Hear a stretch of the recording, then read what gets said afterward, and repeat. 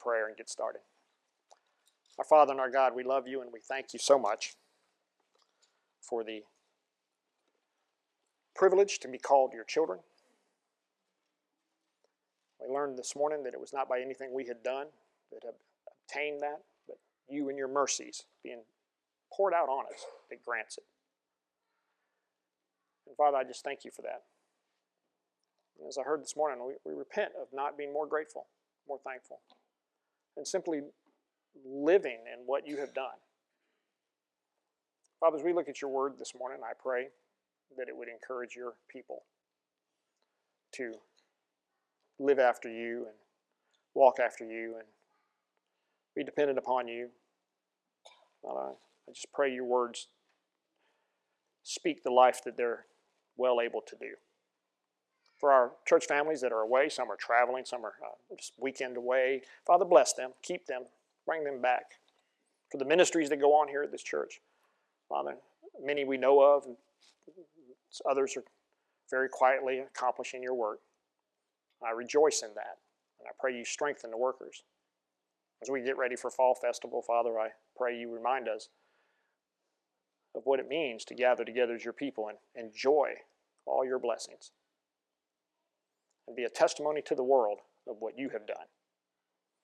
We give you the praise and honor now. I ask you to speak for me. In your Son's name I pray. Amen.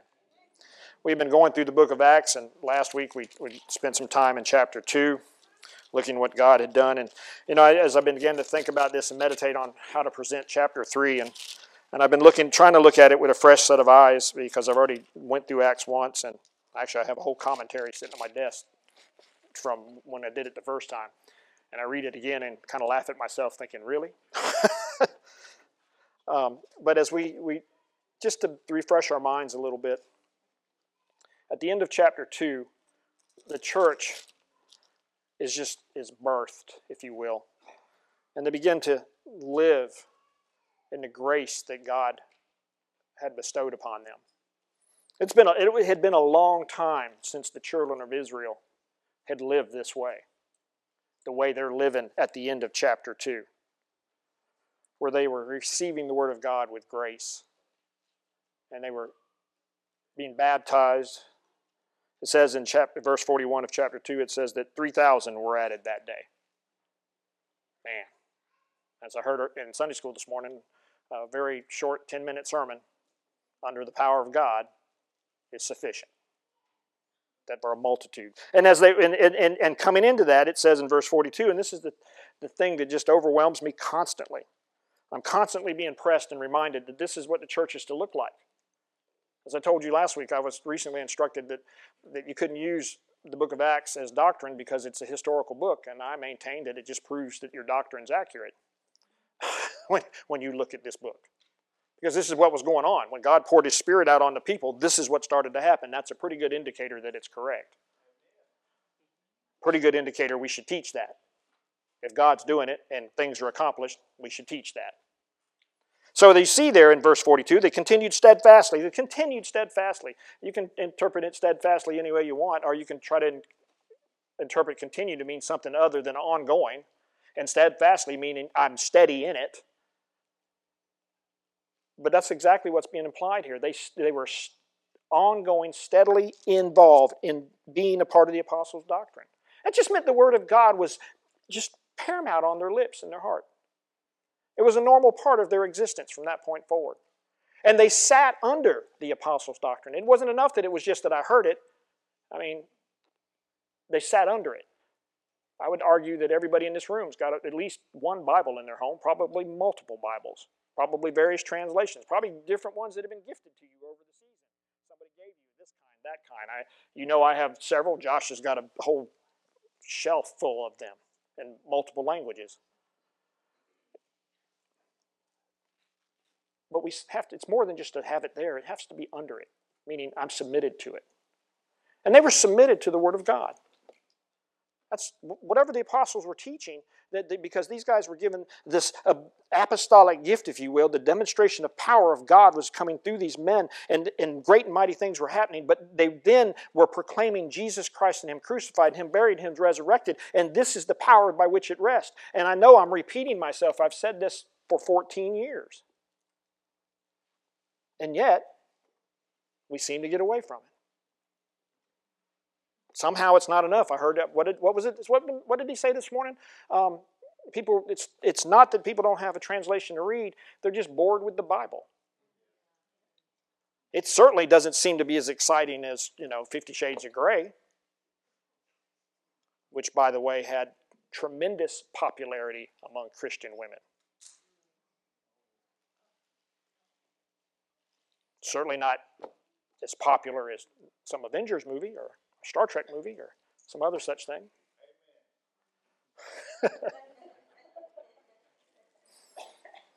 Or whatever your particular thing is. I can get lost on Mayberry, right? And Andy Taylor is awesome. Had some great words of wisdom. It's not God's word. It's just a guy who lived in Mayberry that doesn't exist anywhere in the world.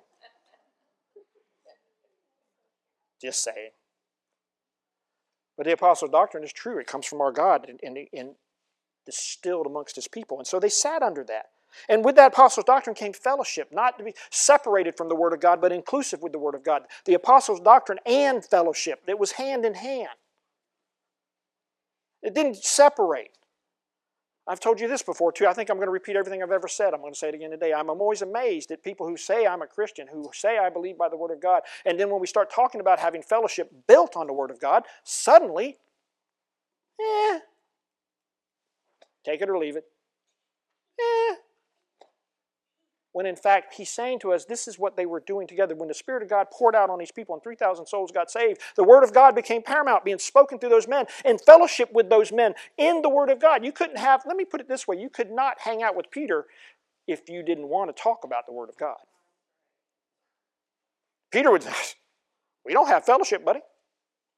We can't have fellowship over the Roman centurions and the gladiators. We can't have fellowship over what's going on in Corinth. We can't have fellowship over what's going on in Ephesus. But we can have fellowship. You and I intimately involved with each other over the Word of God. That's why we're drawn together. Look around this room and be honest. How many people in this room would you be hanging out with all the other courses of the day if it was not for the Word of God? Just be honest. It's true. I know you'd look at me and go, I ain't hanging out with that guy. Me and Mr. Jim would, because we talk about the Dolphins, but that was back in the day. But fellowship built on the Word of God. And what did that produce in them? If you continue to look at the passage, in the breaking of bread and prayers, and I've told you this 1,000 times too, this breaking of bread was more than just, here's a piece of bread. Sit at my table with me. Although that was plainly a part of it. Intimately involved in your life and fellowship, meeting needs, being concerned for each other. And prayer. I love it when I see people in our church family, somebody says something to somebody about something going on in their life, and they immediately say, well, let's just pray. Right here, right now. We're in this pew. We're in the nursery. We're in the bathroom. We're in the fellowship hall. Wherever it is, we're out there working on the pump. And this becomes a paramount part of our life. And it changed the way God was worshipped in that community. Could you imagine that there's 3,000 people and they're all hanging out together, they're all taking their bread and they're all sharing it and they're all praying for one another and they're all sitting under the same Word of God, they're all being convicted and corrected and directed under the same truth of God's Word, they're starting to enjoy it, they're starting to enjoy each other, they're starting to be a blessing to the community, they start to stand out in a crowd, the light starts to come on and the world starts to take notice. What is going on with these people? Because there's nobody else in the known world at this day who's acting like these people are acting. There's people from 12 different nations. And somebody reminded me last week, I said, I'm not sure if the Aztecs were there. I get, from a historical standpoint, that the 12 nations were under the Mediterranean region, those who were wrapped around it, and those who had come. But I'm still going to argue that the world proclamation went to the whole world, so if somebody wanted an Aztec to be there, like God, he can do it. And here they were, suddenly and miraculously different because of God. These were people who had been bound with 400 years of tradition. I'm talking about the Jews who had come back from captivity. They were bound up in 400 years of tradition. Tradition that without understanding is ritual. Because I'm all about tradition. We're about to have some tradition here at the end of the month. The fall festival is a tradition for us. And if we participate in the fall festival without understanding, it's nothing more than a ritual. If you don't know why we do the fall festival, it's a ritual. And a ritual done without faith is idolatry. So if you participate without understanding, you don't have any faith in what God is able to do in the midst of that, then it just becomes an idolatrous practice. And that's not what we're about. So we have it because of faith, because of what God has done and what He's capable of doing. We have it because we sit in the Apostles' doctrine and it tells us to love one another. This is how all men will know that I'm a disciple of Jesus Christ, the love we have for each other. It doesn't say about how my charitable gifts are with the Red Cross or my charitable gifts are with something else. It's about how we love each other, the mission dignity that was presented. And the heart and the essence of it is that we love one another. That's the essence. This is what we have, and this is what the church was given on that day.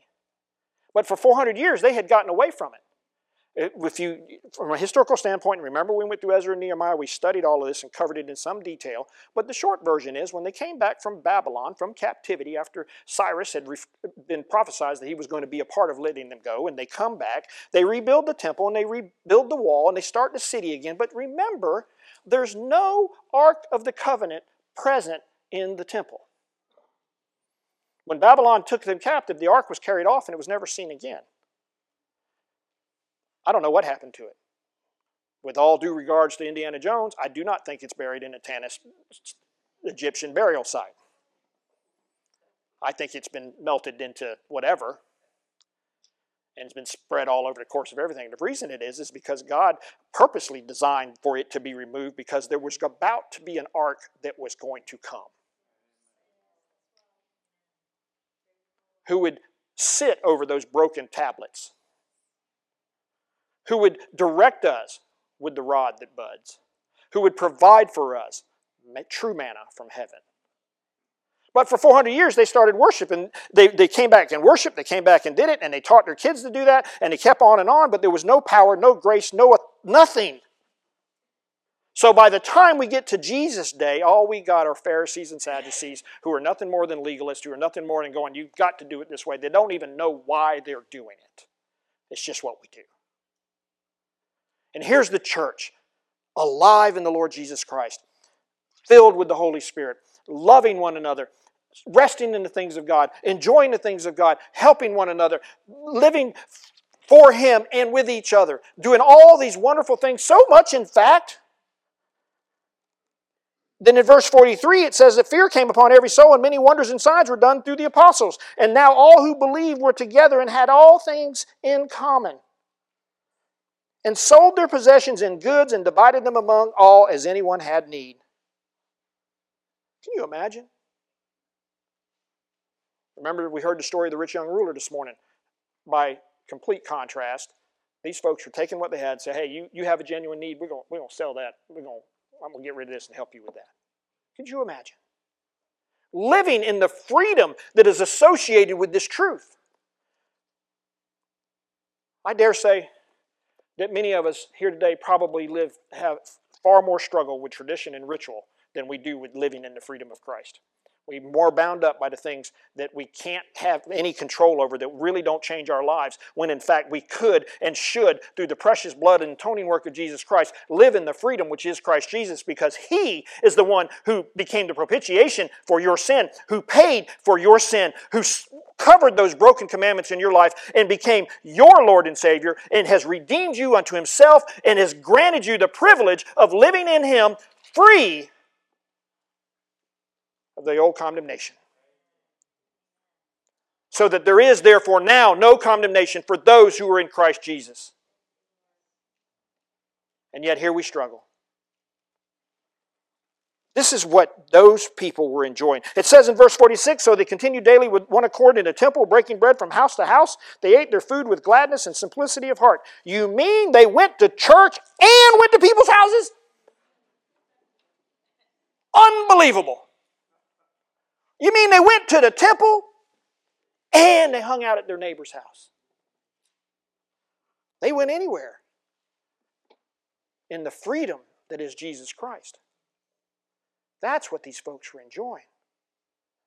That's what they were celebrating. Because it says in verse 47, praising God and having favor with all the people. All the people. Do you think Christians have favor with all the people in America today?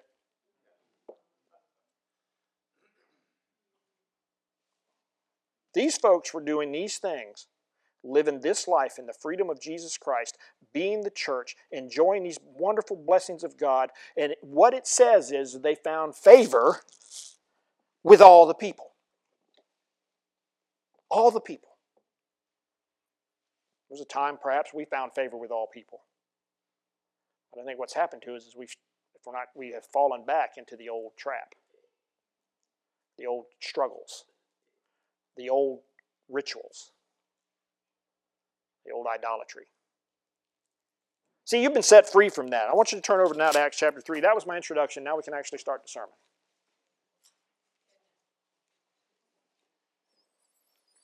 Note it says in chapter 3, verse 1, now Peter and John went up together to the temple at the hour of prayer, the 9th hour. See, here they are worshiping, enjoying the Lord, and teaching the truth of God's word, just pouring out of these men, out of their bellies would flow rivers of living water. That's exactly what was going on, and the people were receiving it. They were being increased. They were being strengthened. They're sharing. They're loving. They're being the church. And here in the midst of that, these guys go, let's go over to the temple at the 9th hour.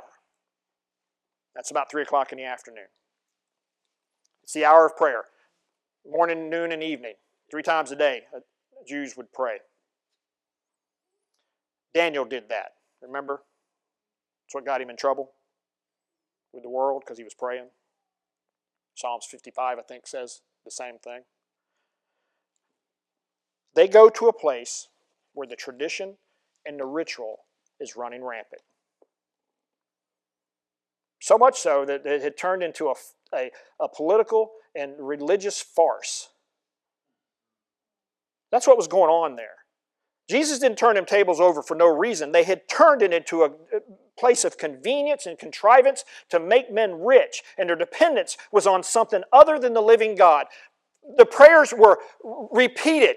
They were routine. They were, Jesus said, repetition. Oh, they offered the lamb. Oh, they offered doves. They kept everything. Man, these were people who would count the mustard seeds to make sure they tithed just the right amount. Could you imagine counting mustard seeds? If we lived in a day when we took mustard seeds, we'd passing this around, and instead of throwing your dollars in there, we were putting mustard seeds and you had to count them. Now, wait a minute. I can't give too many, but I got to give just the right amount. So let me count these out. Can I use your tweezers, please? 1, 2, 3. They were trapped in vain repetition. They were trapped in lovelessness. They were trapped in a form of legalism that they thought they were doing these things and somehow it was going to change their lives. And for 400 years, nothing had changed, except they had become more ingrained with Roman government, Hellenism. These were the things that covered them. So they had Greek thought and they had Roman authority, and that's how they acted in that nation. Nothing was changed. So let's go there on the 9th hour while they're praying. Scripture doesn't tell us where they were led. Peter and John were led there. Had some prophetic understanding to go in that sense, but I'm convinced that they went because they were going to share the truth with anybody who would hear. Because these men had been set free. They understood that it's not about what you guys are going to do next. It's not about getting your money changed into temple money and offering it. It's not about getting the right dove. It's not about those things. Jesus has fulfilled every one of these things for you, and you can live in Him. That's what it's about, guys. And we're going to come down there where that's going on, and we're going to share the truth. I don't know how it's going to play out. I don't know which way God's going to work it, but that's where they're going to go. And the reason I know that this tradition, this ritual, had no bearing, no change in a man's life is because of verse number 2.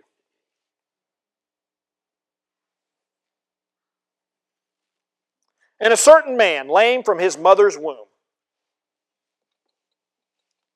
Now, we can talk about the theological implications of that, but it suffices to say that this has been ordained of God for God's purpose for this very moment.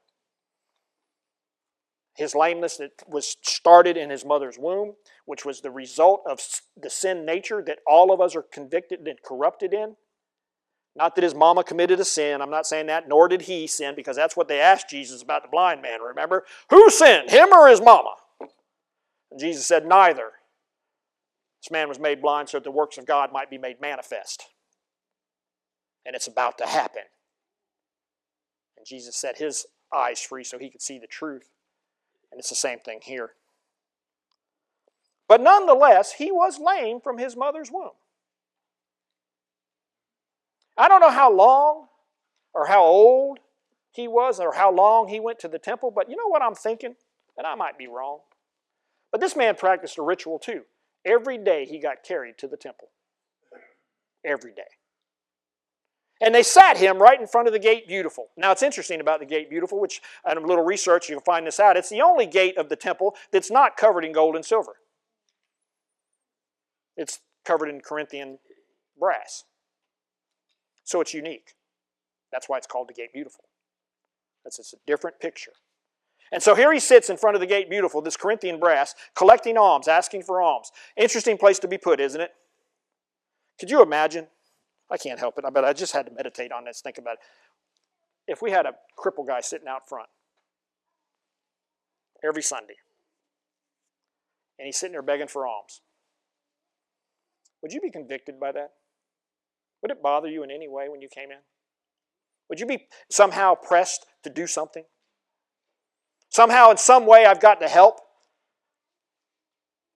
And yet the tradition that we always have doesn't do anything to help me really help that man. So we do just like we do at the interstate.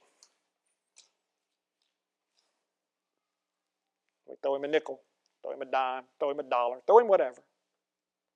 Because my tradition has told me that's what it is. Because under Levitical law, they were required to take care of the poor. You couldn't glean the whole field because you had to leave a portion for the poor. And I'm always amazed that even today tractors can't get in the corner of the fields because we fenced them off square and a tractor can't get in there, so the corners are always open so the poor still can get in there. That's just Robin's cool thought for today. But if he was sitting there and you want to do something, right? I'm thinking you would. I'm thinking I would. I know you guys, you'd want to do something. You'd say something about we need to pray for him. Maybe God will do something. But I'm going to go on in and have service. And I'm going to watch the Mission Dignity videos, and I'm going to watch the other videos, and I'm going to sing the songs. I'm going to really be happy that we have a new praise and worship guy who plays marvelous and has blessed us. And we're going to hear a sermon. I hope to be encouraged and instructed by the sermon. I'm going to let the plates pass and get my offering, and maybe the water will work fine and won't be any problem, and we'll have a great day. And we'll go out and say, man, it was a great service. See you, buddy. Tradition and ritual had not changed that man's life. And I got to believe he sat there when Jesus entered the temple. He's a grown man. Jesus just passed away or passed on to the resurrection and to glory. He just left. So he's there. You know this man had seen that crowd go by. What's going on over there? That's that Jesus guy. He's the prophet, been healing people, doing things, says he's the Lamb of God, says he's going to say he's the Savior and he's the Christ. All you know. Well, can y'all carry me over there? No, the tradition says we got to be here. Tradition says we got to do it this way. Ritual says this. Idolatry makes me be here. And here's this man. And for the first time in his life, it's about to be different. He's about to have a change in his life that is not built on anything that he's done, not built on anything that's been doing, not any tradition, not any ritual, none of that. It's about to be a brand new thing. This man is about to have a work done in his life that is going to change everything. I bring this up because do we have any loved ones that we're still waiting for God to do something? Then what we need to do is give them something new. Because I would submit that the truth is what we've been giving them is the same old thing. Whether we even realize it or not. This man every day had been set at the temple, at the gate beautiful, expecting alms. And when Peter and John show up, it changes. Why? Because God had changed Peter and John. And they were no longer under the old way. They were now living in Christ. And you and I as believers today, if we are living in Christ, we are now living in a new way. And I love the statement, and quite frankly, I love the way King James says it. And I'm not abdicating one over the other. I'm just simply, I love this. So when Peter and John, verse 3, about to go into the temple, he asked for alms. And fixing his eyes on him with John and Peter said, "Look at us." So first of all, Peter engaged this guy. Now, be honest. You don't have to raise your hand. Y'all ever been at the interstate waiting on the light to change so you can get off and go?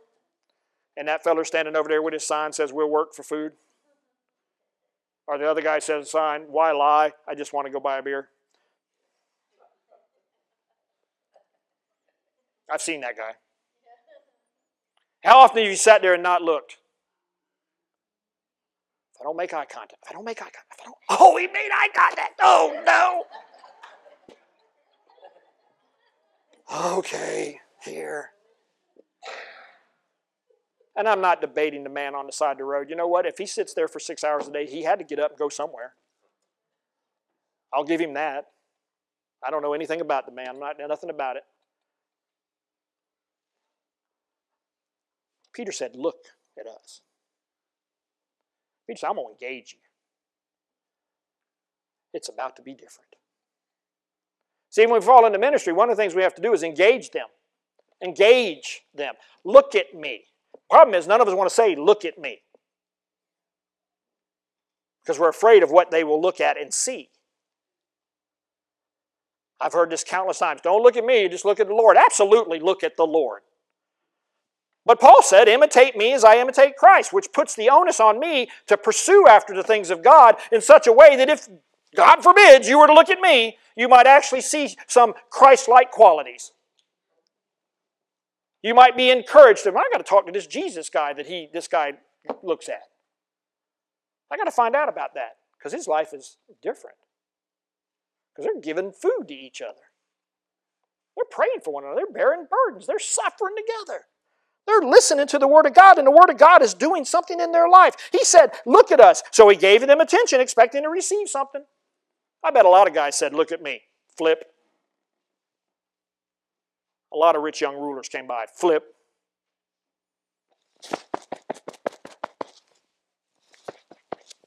Awesome. And didn't offer him anything that really changed his life, because alms don't change your life. If they did, never mind, I'm not even going to say it. It would have been political, and I just leave it alone. We just know giving money doesn't change things, doesn't it? Or as I'm reminded of what Brother Andy used to say, if money will fix your problem, then you don't have a problem. He said, so they gave attention, expecting to receive something from them. Then Peter said, and I love this, "Silver and gold I do not have, but what I do have I give you. In the name of Jesus Christ, rise up and walk." Isn't that glorious? I don't have any gold and silver. I don't have that. I heard a story about a missionary that went to a great cathedral. And maybe it's a Maximum, I don't know. But anyway, he goes into the great cathedral and he's looking at all the marvels of this great cathedral. I was reading this morning about Notre Dame and how it's being repaired and the billions of dollars it's going to take to rebuild Notre Dame. And so the man's looking at it, and the priest says to him, he says, look around at the marvels, the stained glass windows, the furniture, the architecture, the design. Look at these murals, look at these tapestries, look at everything that we have. It's, oh my goodness, look what we have possessed. And the priest says, no longer can the church say, gold and silver have I none. And the man says, no longer does the church say, rise up and walk.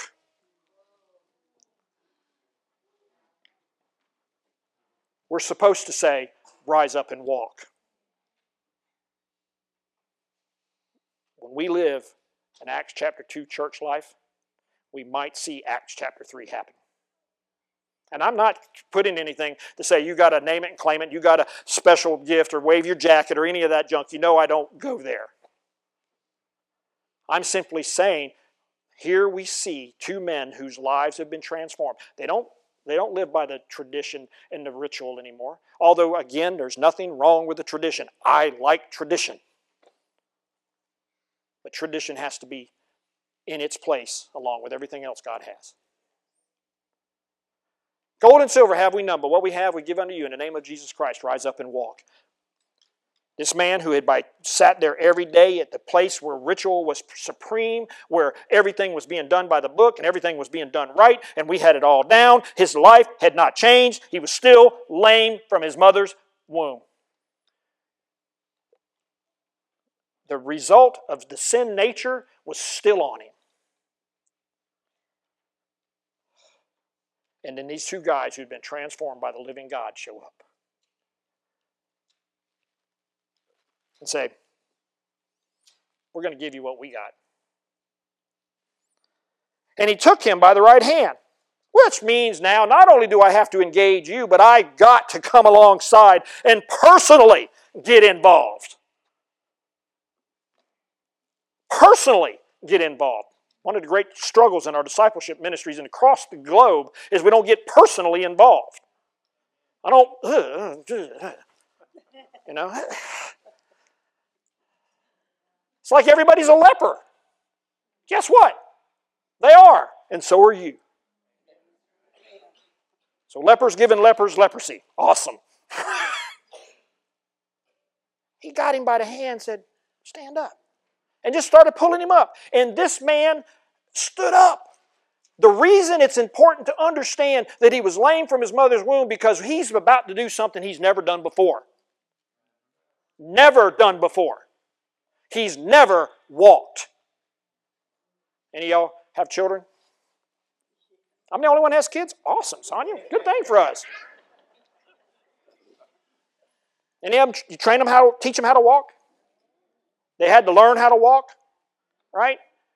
God bless Josh. I don't know why he doesn't have a big, just black and blue mark today right here, poor feller. Boom.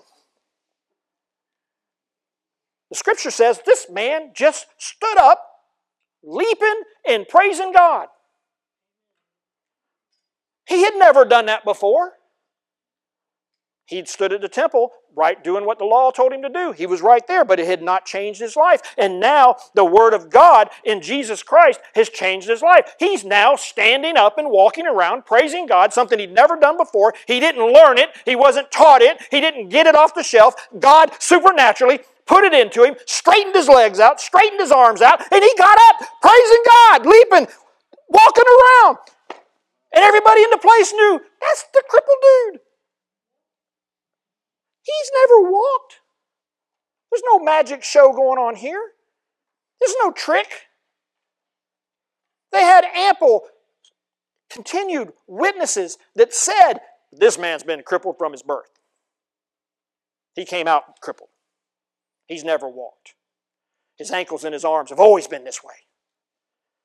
But the day Peter and John, in the presence and the power of our God, who were now transformed by the work of God, now living in a new way, no longer dependent on those old ways, but said, I'm going to trust Jesus Christ to do this great and mighty thing. What I'm giving you is free from Him. I don't have gold and silver because that won't change your condition, but what I have will. Jesus Christ can make the difference in your life. And this man stood up. When Jesus Christ, first let me back up. When the people of God live according to the Word of God, as we see here in Acts chapter 2 as an example, we start to see the power of God demonstrated. And when we start to see the power of God demonstrated, what we see is a transforming work take place in the lives of people. See, listen, if you have truly met Jesus Christ, He has truly got you in your crippled state. Because you and I were crippled by sin from birth. I'm not going to debate with anybody on this point. You were crippled by sin from birth. Oh, it may not have looked like the crippledness, but you were. You had a sin nature. That's why they call them terrible twos. You had it. And you stayed in it until the preaching of God's Word in the presence of the Holy Spirit mixes within you to produce faith, and faith responds by repentance and belief. And then in the process of God's holy work, you are lifted up out of sin. And for the first time in your spiritual existence, you're no longer lame and you're able to walk after God. That's what He did. That's what happened. See, so if you've had an encounter with Jesus, I'm going to tell you the first thing that should have happened to you and to me and anybody, there should have been transformation. When they tell you I'm saved and their life doesn't change,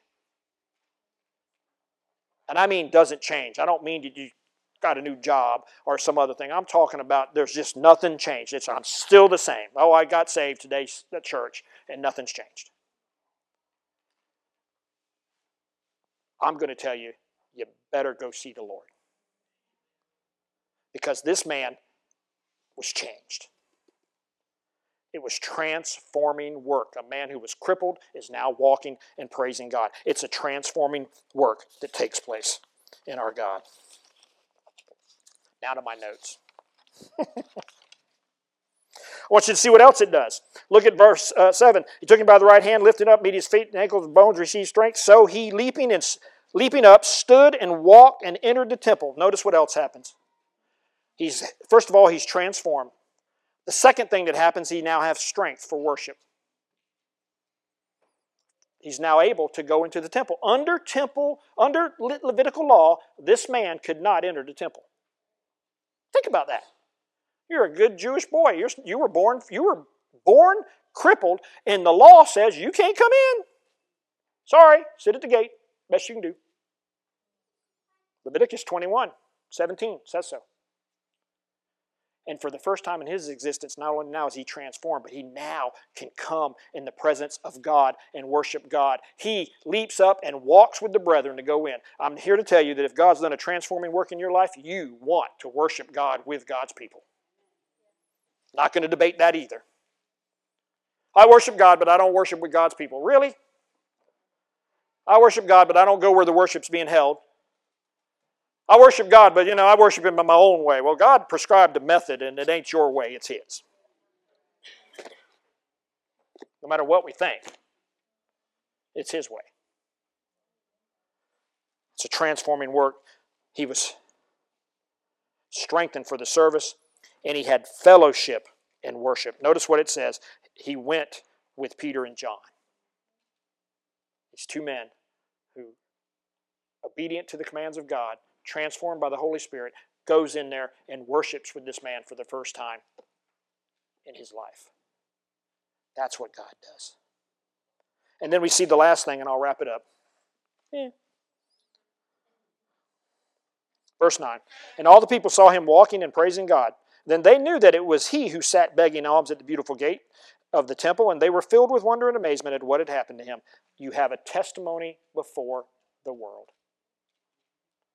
Probably the best thing that somebody can say to you if you're a new believer or recently converted or long-standing conversion is to say this: you're not the same as you used to be. Whatever that is, whatever God has delivered you from, whatever He's freed you from, whatever your fleshly lusts were that drew you away into sin, well, He's freed you from that. And they say, you're not like you used to be.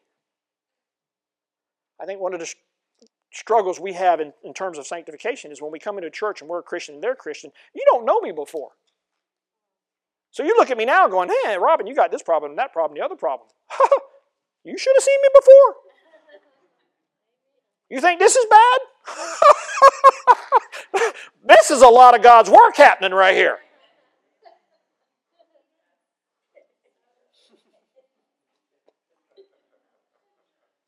If anybody should know, my wife, she can testify to the truth of what I was as a lost man. She knows.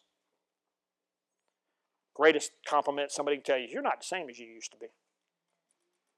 You have no testimony in the world. Remember, these guys found favor with all at the end of chapter 2. You and I should be finding favor. Now, finding favor can go like this. We don't want to hear nothing else you got to say because you keep talking about that Jesus. Well, thanks for the favor because I'll be gone now. Bye. That's dust your feet. This is what happens when the church submits himself to her Lord and lives in the truth of his word. Life-changing events happen. And it's all completely and solely the work of our God and King. The church doesn't actually do any of this. Her God and her King is the one who does this. Because we know in the rest of the passage, I'm going to save it for next week, but the short version is he tells them that it's God who glorifies the Lord Jesus has done this. You guys killed the man. You guys rejected him. But here's some good news. He tells them, when they say, repent. Repent. Repent. So I'm asking you here today, first and foremost, has your life changed? Has the transforming work of God been happening? Or is it still the same? Do you have strength for service? I mean serving Him. I don't mean rudimentary rituals and traditions. And again, I'm okay with traditions. Do you fellowship and worship? Does the world know you're different? If it is, rejoice and be exceedingly glad because God's done a work in you. He's done for you what you could not do yourselves because you were stuck on the outside of the gate, crippled and unable to enter. And the few little pennies that you'd collected was insufficient to bring you inside. But what you could not do, Christ has done in Himself. Washed you, set you apart, made you ready for the kingdom. And that's the good news here today. Jesus has done this. Let's pray together. Our Father, we love you and we thank you, and I pray I've communicated your words of life. I thank you so much, Lord Jesus, that you poured out your Spirit so long ago upon your church. And you brought the words of truth through your men. And the word has not changed. The truth is still the truth. It's still ongoing. And you go to the temple gate. You go to the crippled, the spiritually lame, the spiritually broken, and you raise them up. And you place them in your presence. You have done that in all of our lives who claim the name of Jesus Christ. And for those who are still crippled, Father, I pray, one, that you would visit them, that you would raise them up as well. You would grant them repentance and believe in faith. And Father, you would make us ever more like your people so that we stop, we engage, and we give the truth. Jesus, the Lord of Lords, King of Kings, is the only way. That's in His name I pray. Amen.